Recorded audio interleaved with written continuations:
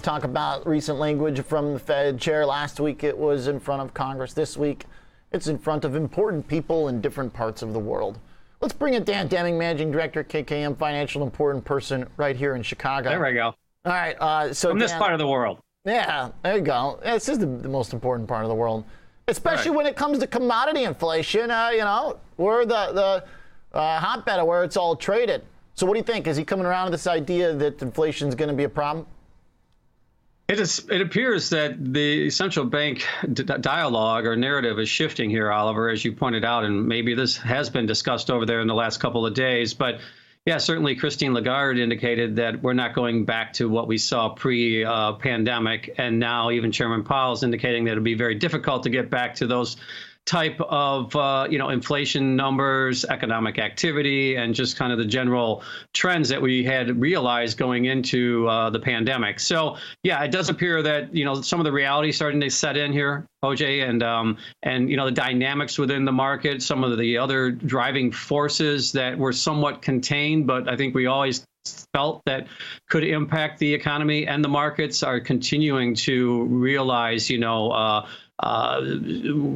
rapid changes that the market's having a difficult time adjusting to.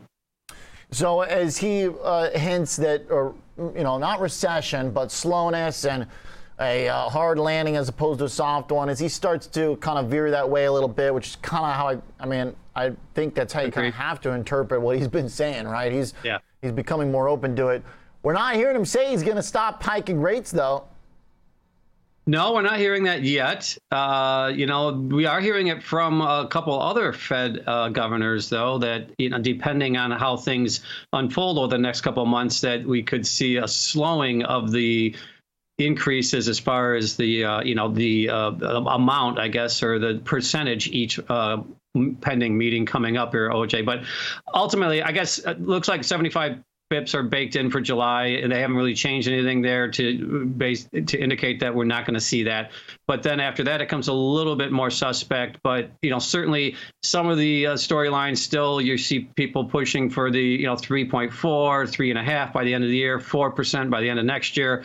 So there, if that's the case, then we still got a long ways to go, and those rate hikes are going to continue to unfold throughout the meetings. I guess just the speed of how those rate hikes ultimately are processed is what the question is right now, and the market's adjusting for that. Just the volatility of the bond market continues. Over the last couple of days. Today, significant volatility, particularly in the back end of the curve. So, the market's just really struggling with the various dialogues and narratives that are coming out, not only out of the Fed, but also out of other central banks across the globe. That rally today. Pretty volatile, to your point. We had a decent stock sell-off at one point today. The Russell's been down a chunky amount all day.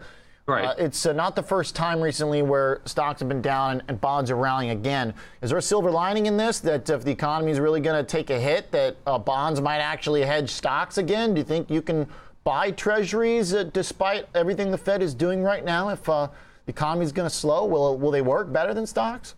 Well, I think that's what the thought process is, and you're seeing that rotation continuing to unfold. And I'm hearing, a lot more chatter in my realm as far as asset allocation models and things of that nature, that you are seeing money starting to flow more into fixed income and/or the treasury markets or bond exposure corporates, things of that nature, because they do feel that we're closer to the bottom than we were maybe a few months ago, and that even in the last month we saw a substantial shift in that dynamic. But that rotation is continuing to unfold. So yes, I do think that is the theme out there. And also, in the Fed message, really, it's basically been indicating that they want to try to get there as quickly as they can. And then the market's trying to figure out when they're going to stall or ultimately plateau, I should say. And then at some point, we will see rate cuts eventually. I don't know when, but we will see them. And, you're seeing the market trying to adjust for where that kind of break-even point and or fulcrum is when you look at the treasury bonds and the treasury markets in general. And I think that's why you're seeing the volatility, because that target's moving so rapidly, even on a day or 2 day basis.